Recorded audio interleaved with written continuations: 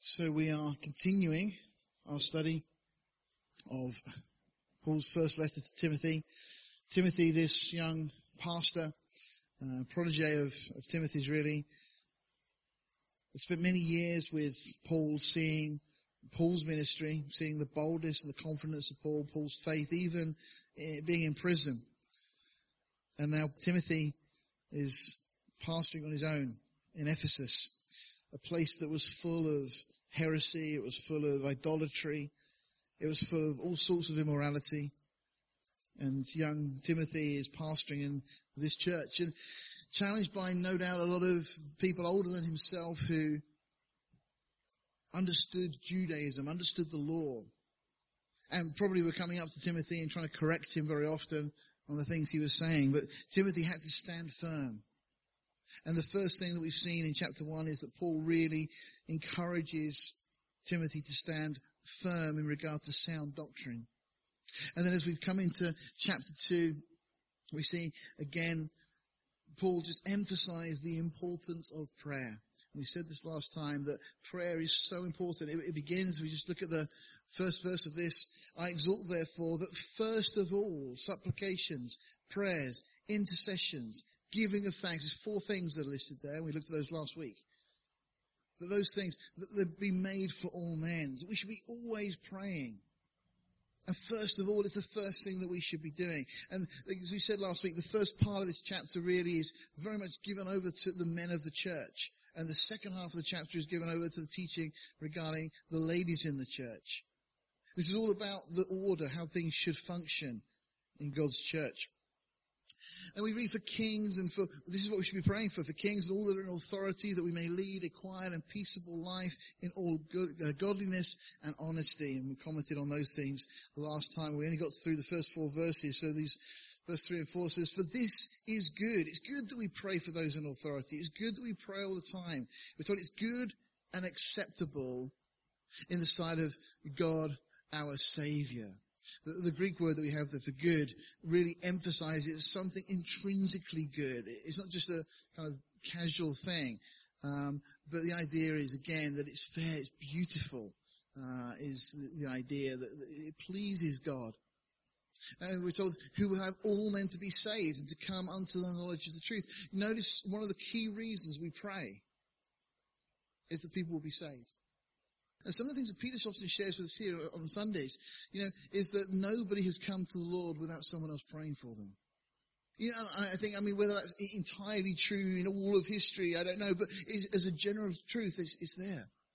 And it shows us how important it is that we pray for people. And it's not wasted, because this is something that's pleasing to God. It's beautiful to God when He sees us praying for other people, for those that are not yet saved. The purpose of prayer, as we've said many times before, is not to get man's will done in heaven, but to get God's will done on earth. And prayer, as Chuck Misler has said a number of times in his studies, it's a way of God enlisting you in what He's doing. And we should see prayer as that. Prayer is an opportunity for us to get involved in this fight that we're in. John a few weeks ago was reminding us how we should be aware of the spiritual warfare.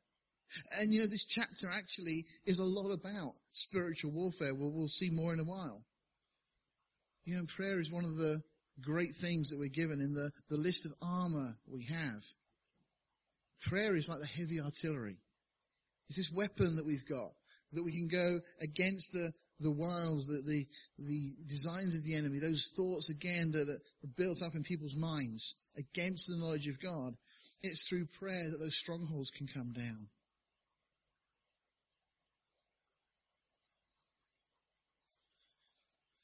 In Scripture we see Pharisees praying for the purpose of being praised by men. They had long, elaborate prayers and so on. They let people know when they were praying. They wanted people to see it. Or they wanted other worshippers to look on and see how great they were. That's not the kind of prayer that we're talking about. This is prayer sometimes, in a mix of a congregation, it's great. When we have our prayer meetings, it's great. But sometimes these are the prayers that we pray on our own. Prayers that we pray sometimes when tears maybe roll down our face. Where the Lord really touches us for those that are not yet saved. And when we pray in earnest like that, God hears. And we don't always see the results instantly, but not a prayer is wasted. There was a couple, I believe they were Chinese. I remember they were speaking at Carroll Chapel, Costa Mesa last year. And they were talking about their son. Or they'd become Christians, and he'd kind of grown up with them in this environment, but had rebelled. He didn't want to know anything about Jesus and had got into a life of crime. He was imprisoned eventually for supplying Class A drugs. And he just completely messed his life up. He was into all sorts of horrible things. I won't give you the list this morning. It'll ruin your lunch. But things that he was into you don't want to know. And his mum had just kept this list every day where she prayed for him. And she just had this long roll of paper where day after day after day, year after year after year, she'd been praying for her son. And it got to the point that her son had overdosed in prison and he was about to die. And somehow, miraculously, he pulled through. And eventually, guess what's going to happen here?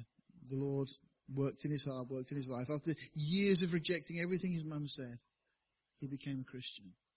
And it was years, I think it was about 16 or more years that every day his mum had been praying. And now the family, the three of them, go around and they witness, they preach together, and they share their testimony of what God has done so that other people would hear the good news of the gospel. Prayer really does work. Just because we don't necessarily see an instant result. You know, we live in an instant culture, don't we? Everything is kind of instant. Coffee's instant. But you know as well as I do that proper coffee takes a little bit longer. But it does. Sometimes we need to invest a bit of time in things and really be patient, but we see God move, we see God work. And of course, one of the greatest verses in Scripture, that God so loved the world, all mankind, that he gave his only begotten Son. I mean, this is a statement of fact. This is the God that is calling Paul to write this letter to Timothy, who is called to pastor this church, and reminding him to pray and to pray for all men, because God has not given up on this world. We know that the multitude will go to hell, but there's no individual before death whose eternity is sealed. Everybody has got that opportunity of repenting, of putting their trust in Jesus Christ. And many scriptures tell us that God's desire is that all men come to the knowledge of salvation through faith in Jesus Christ. You know, how many people right at the end of their lives have finally put their faith and trust in Jesus? It's never too late, but you don't want to leave it that long. You don't know how long you've got. None of us do. And why would we want to wait when it's such a blessing to know our Creator? So we get into the next section where we left off from last week. So we're told that there is one God and one mediator between God and men, the man Christ Jesus. What a great statement that is, and how politically incorrect that is. Because the world would love us to say there's lots of ways to God, multiple paths you can take. You know, if you want to believe in Hinduism, and that's fine, that's your path to God, or Buddhism, that's your path. Or if you want to be a Muslim, that's fine, that's your path to God. And our head of the Church of England said last week, we looked at those comments he made, it doesn't matter whether you're Protestant or Catholic, all roads are leading to the same place. Well, actually that's kind of true in a sense. But there's only one road that leads to heaven. All the other roads are leading to the same place. And it's so sad because, the world would love us to believe that there is multiple choice and we can accept any option. And people that try and say that there is only one way, that Jesus is the way, the truth, and the life, or we're narrow-minded, we're dogmatic. Well, yeah, because there is only one cure. We've said before, if you went to the doctor and the doctor spent 10 minutes telling you about this terminal disease you have, and then finally just said, but there is a cure. You need to drink raspberry juice. And you went, raspberry juice? Don't like raspberry juice. Can't I drink apple juice? They'd be foolish. There is a cure. Whether you like the cure or not, there is a cure for the problem of sin. There is only one cure. When I speak to Muslims at work, the challenge I bring them is, what about sin? How do you deal with the problem of sin? There is no religion, there is no faith, belief, or system on earth that deals with sin except Jesus Christ. Jesus Christ came with the express purpose of dealing with the problem of sin. We have all fallen short of God's standard. None of us are righteous, right with God. That's what that word simply means. None of us are right with God. God has set his standard. It's very clear. We have the law. The law shows God's perfection. And none of us can meet that standard. We've done this before. You know the way it goes. You know, every one of us this morning here has told a lie at some point. Well, that makes us liars. You know, we've all probably at some point taken something that didn't belong to us. That makes us thieves. Doesn't matter the quantity. Doesn't matter how long ago it was. Time doesn't change anything. You know, people talk about taking the Lord's name in vain. And many people just too use God's name as a swear word, as an expletive. But even Christians take God's name upon themselves. They call themselves Christians, but don't live to that standard that Jesus has given us. They let him down by their lifestyles.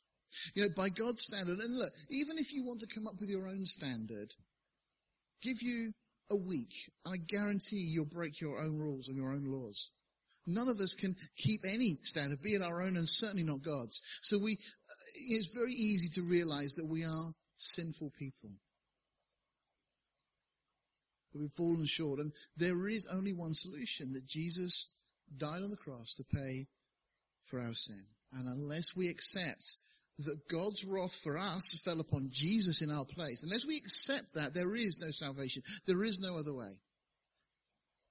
Paul again reminds Timothy, for there is one God and one mediator, just one. There is no others. There's one mediator between God and man, the man Christ Jesus. And what a statement that is, the man Christ Jesus. You know, that Jesus gave up the glory and the majesty of heaven. And yes, he is still God, but he is man.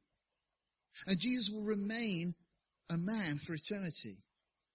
That was the choice he made, to join us in our predicament so that he could rescue us. In fact, one suggested translation of this actually says, rather, the man, Christ Jesus, it says Christ Jesus himself, man. Now this is the one mediator.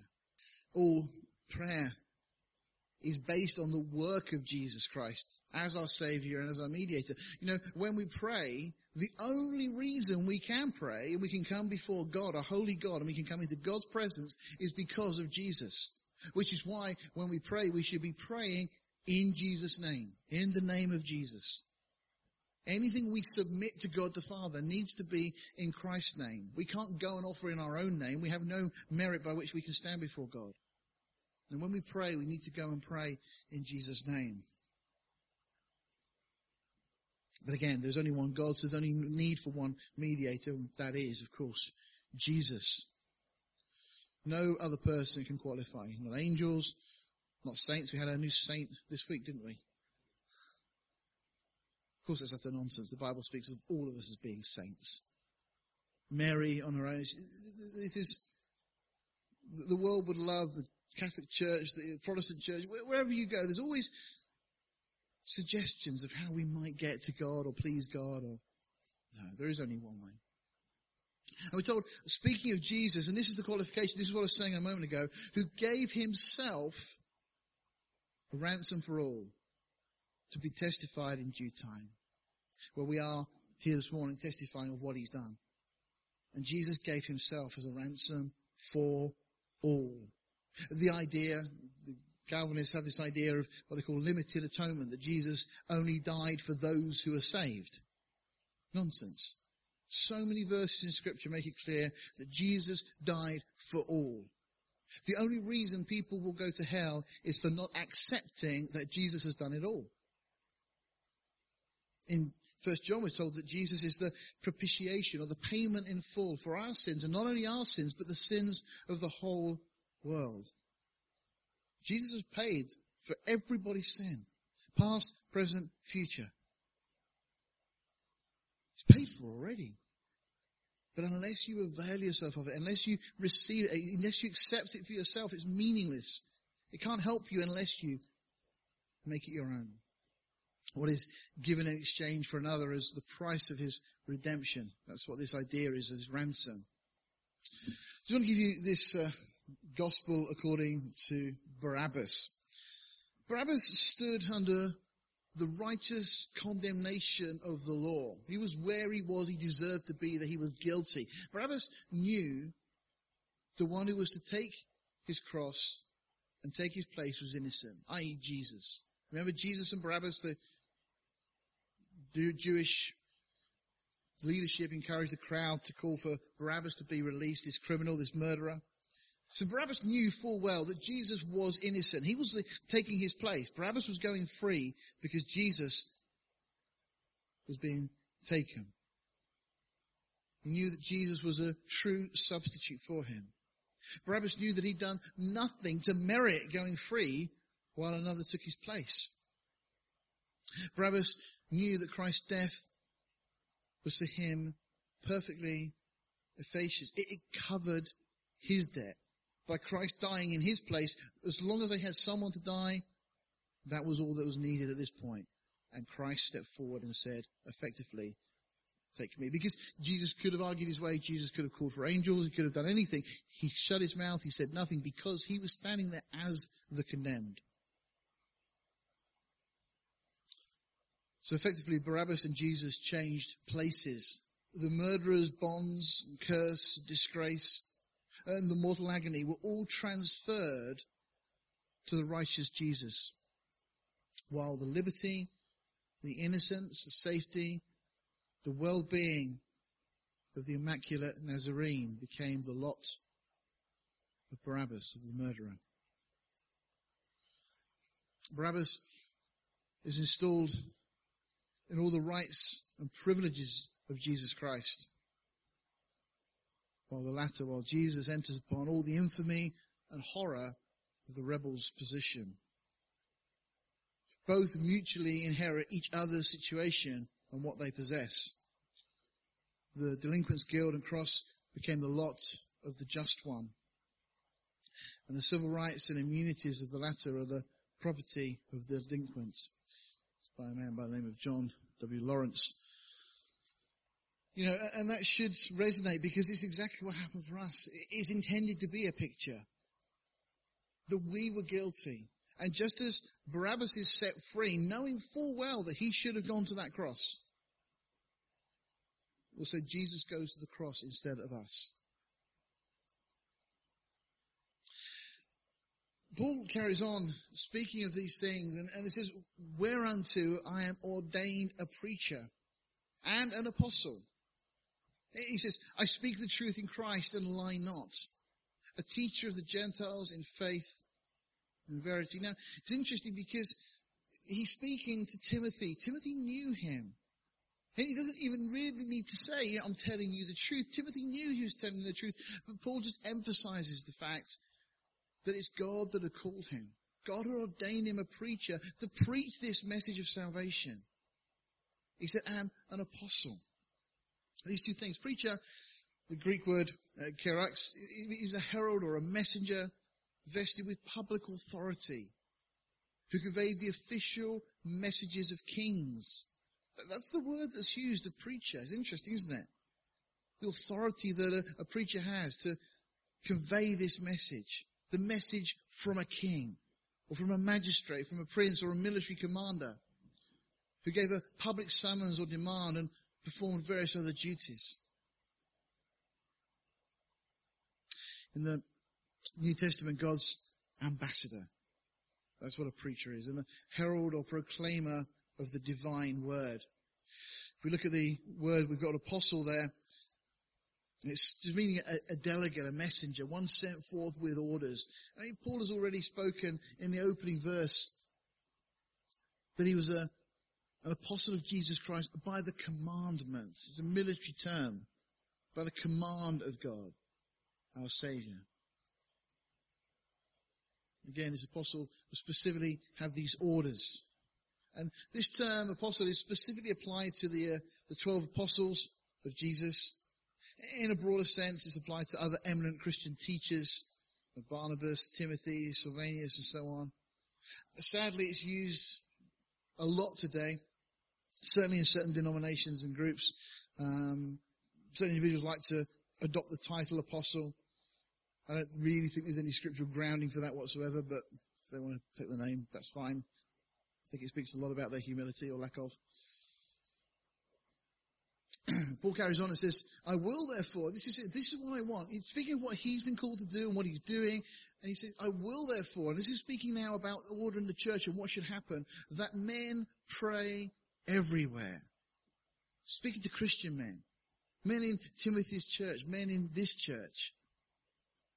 This is instruction for the men. I will therefore that men pray everywhere, lifting up holy hands without wrath and doubting. Now, we've already seen in the previous session, we were looking about our attitude towards government. The way that we shouldn't be subversive. We shouldn't be trying to bring the establishment down. Our attitude should be such that we don't approach things with wrath and with doubting. Some people are like that, aren't they? They're skeptical of everything. They don't believe anything. No. Paul's saying that we should have the right attitude of heart. And particularly when we pray. He says, I will therefore that men pray everywhere, lifting up holy hands. And it's not saying that when we pray, we have to pray with our hands in the air. That's not what it's saying. I'll show you in a minute. There's a number of scriptures that show different postures that we can pray in. It's not talking about the physical posture. It's talking about the posture of the heart. That's how it should be. Holy hands really speaks of a clean life. Clean hands, a blameless life. A couple of scriptural references there you can look up if you want to. But this is how we should be. And it's interesting, this is for the men.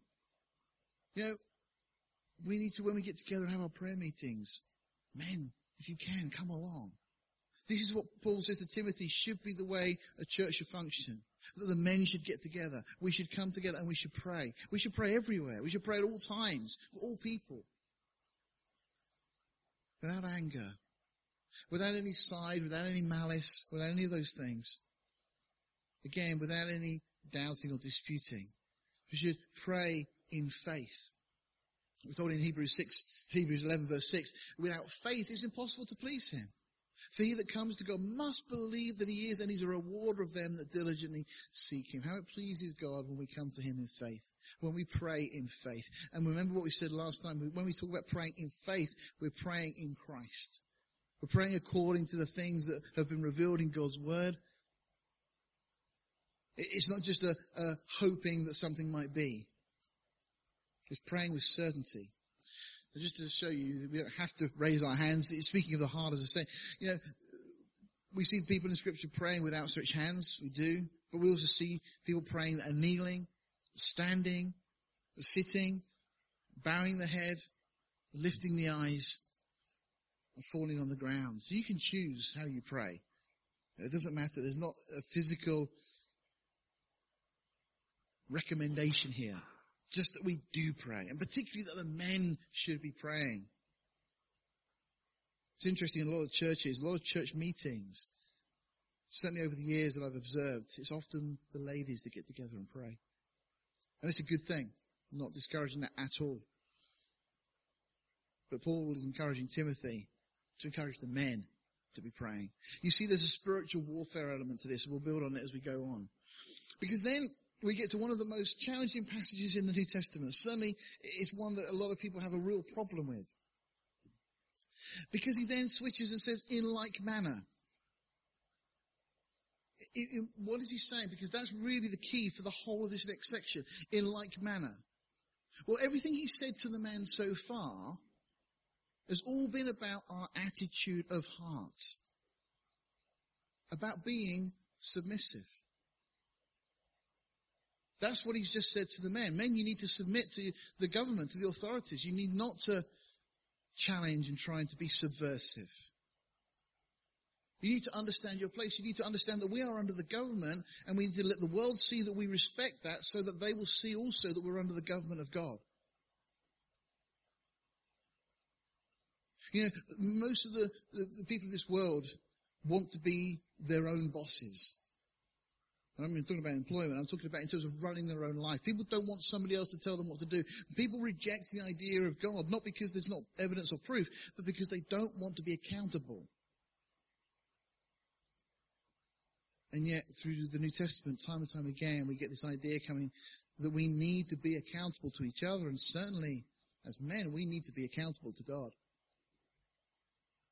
And people reject Christianity because they don't like that.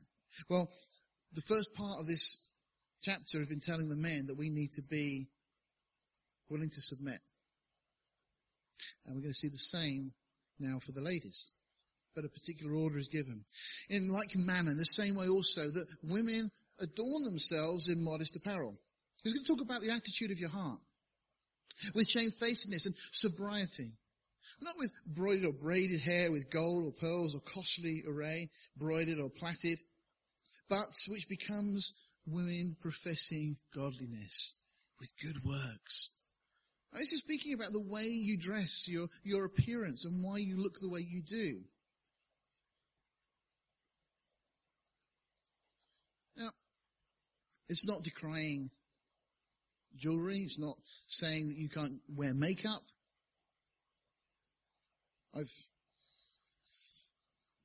The words we get, we'll look at it I think in a moment. Cosmos, the word from which we get cosmetics, means to bring order out of chaos. You know, we are grateful, aren't we, for cosmetics?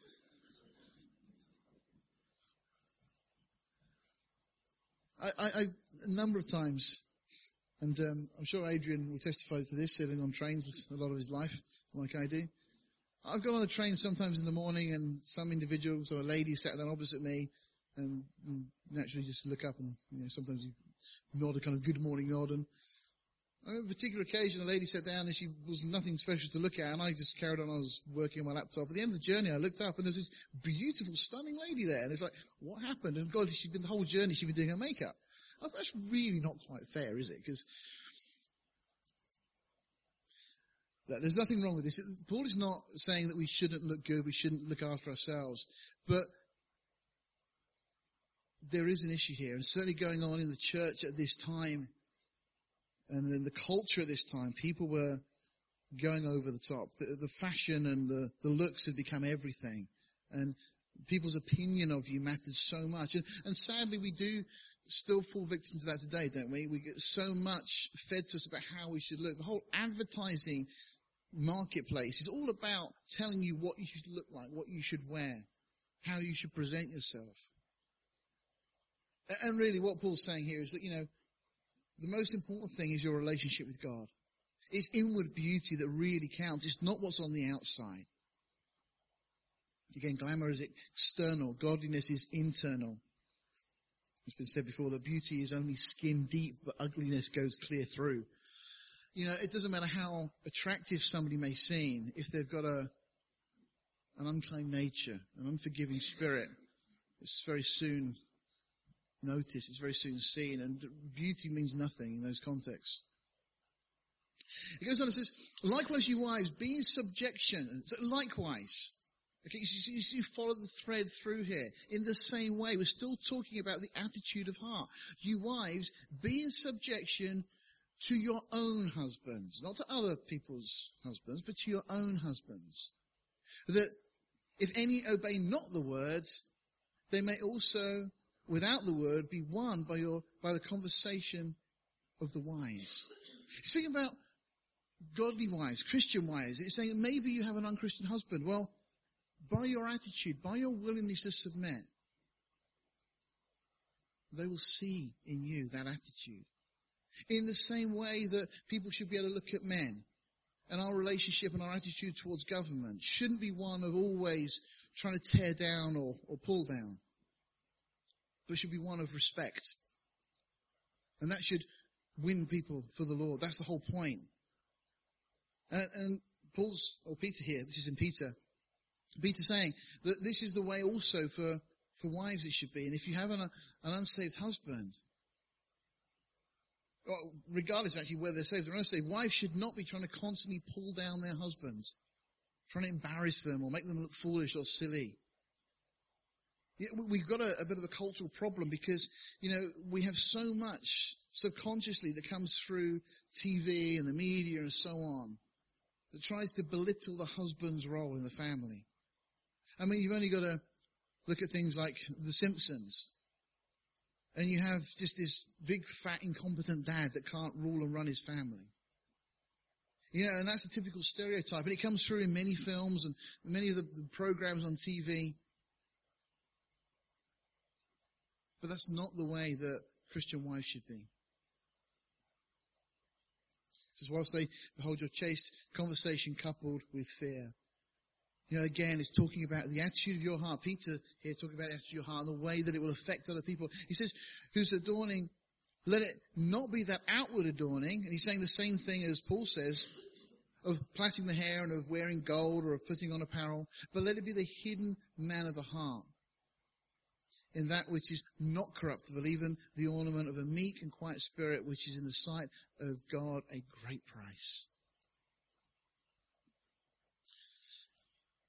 For after this manner in old time, the holy women also trusted in God, adorned themselves, being in subjection unto their own husbands. You see, they adorn themselves. It's not a problem again. Jewelry is not, there's a number of occasions in Scripture where we see people wearing jewelry. That's not the issue. Makeup's not the problem, but it's the heart in all of these things. And we give these couple of examples. Even as Sarah obeyed Abraham, calling him Lord, whose daughters you are, as long as you do well and are not afraid with any amazement. Interestingly, today feminists would hate these kind of verses and they tell us that they're outdated, that Paul and Peter were wrong. But, these come from the Word of God, and we'll see in a moment that this isn't something that is cultural. The ideas that are put forward in Scripture were as abhorrent to many people at the time as they are today. So these are the words we mentioned a moment ago. The adorn, it means to arrange, put in order. That word modest is the idea of being well arranged. It relates to the Greek word cosmos again, bring order out of chaos, as I said. It's the word we get cosmetics from. The word sobriety, though, also, it says having a sound mind, self-control, good sense. Braided hair, again, the term was referring just to various different hairstyles. Just as an aside here, Pliny the Elder, who was a 1st century Roman historian, he described the dress of Laelia Paulina, the wife of Emperor Caligula, which was worth several $100,000 by today's standards, apparently. And these were the kind of things that were paraded, and people trying to achieve this standard. And I guess it's a little bit like we have today with people wanting to wear, Gucci or Prada or whatever those particular brands are that are the top ones at the time. Philo, a 1st century Jewish philosopher, described a prostitute as wearing gold chains, bracelets, and hair done up in an elaborate and gaudy braids, eyes marked with pencil lines, eyebrows smothered in paint, and wearing expensive clothes, lavishly embroidered, again, to try and seduce. And sadly, a lot of ladies today, they wear what they wear, they put the makeup on in such a way they intend to seduce. Unfortunately, I see it a lot in the workplace. And it's sad, because the kind of people that they're going to end up seducing are not really the kind of people they want. They don't see that far, unfortunately.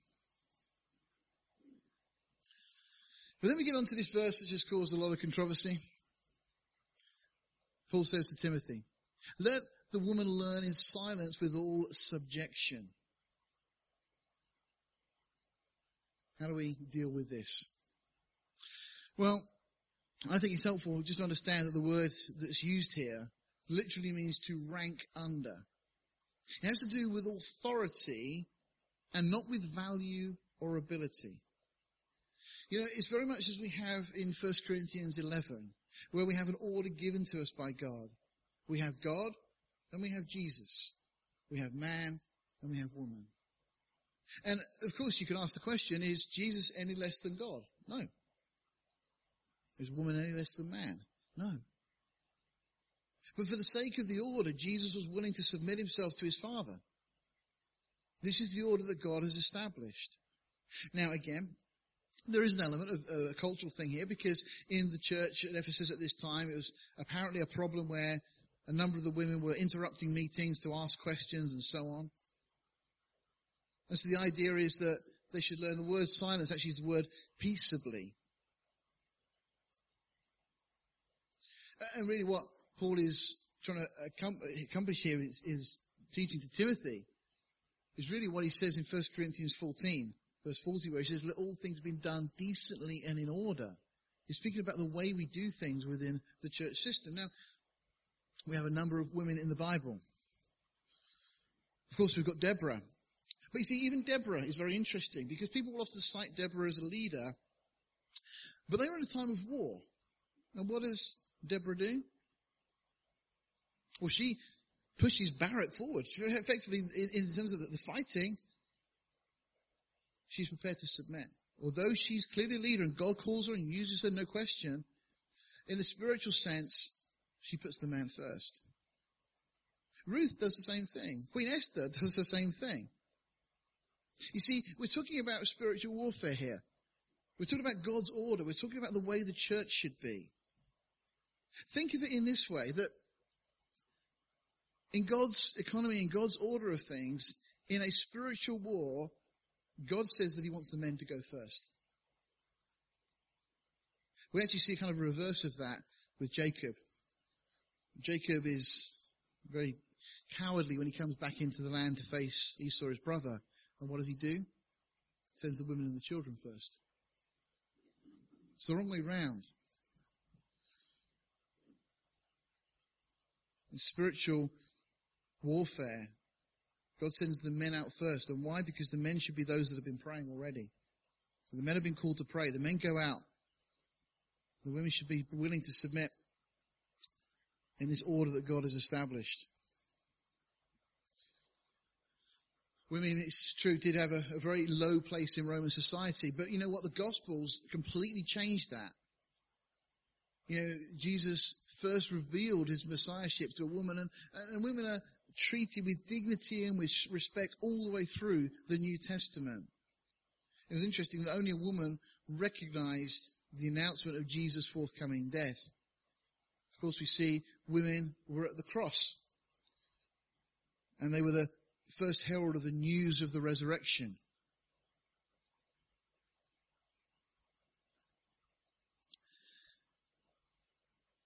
Paul says to Timothy this, I do not suffer a woman to teach or usurp authority over the man, but to be in silence. Now, Paul interprets the meaning of what he said back in verse 11 and defines exactly what he means by women staying quiet in the worship services. He wouldn't allow a woman to teach because God's order was such that that role is given to the men. Yes, it's a very patriarchal system, but we see it all the way through the Word of God, and God never changes on this. The word, by the way, to be a teacher. This is from Chuck Nisley. He says, by using the present infinitive, this is in the Greek grammatical structure, rather than the aorist infinitive, Paul does not forbid women to teach under appropriate conditions and circumstances, but not to fulfill the office and role of pastor or teacher in the life of the church. And you know, there are a number of examples of women teaching in Scripture. I mean, certainly older women are permitted to teach the younger. We have women here that teach the children. Timothy, we know, was taught by his mother and by his grandmother. I dread to think where I would be if I hadn't been taught by my mum and my grandmother. My grandmother was such a big influence on me. And many of the scriptural insights and the things I've learned over the years, I've got from my mum. Paul's going to go on to address that. Yeah, and there's nothing wrong with a woman instructing a man in private. We even see examples of that in Acts chapter 18 with Apollos. But a woman should not try to take the place of the man. And the role of pastor is one that Scripture makes very clear is a role that is given to a man. The role of elder is the role for a man. When we have elders meetings, we do invite the wives to come along because we believe that as one flesh, there shouldn't be things that are kept from each other.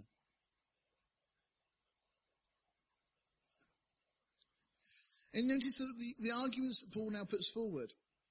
He says, for Adam was first formed, then Eve. Do you see what happens when the woman goes first into battle? It doesn't end well. You see, this situation with Eve was not a cultural one. This comes right down to the creation. And it builds on this.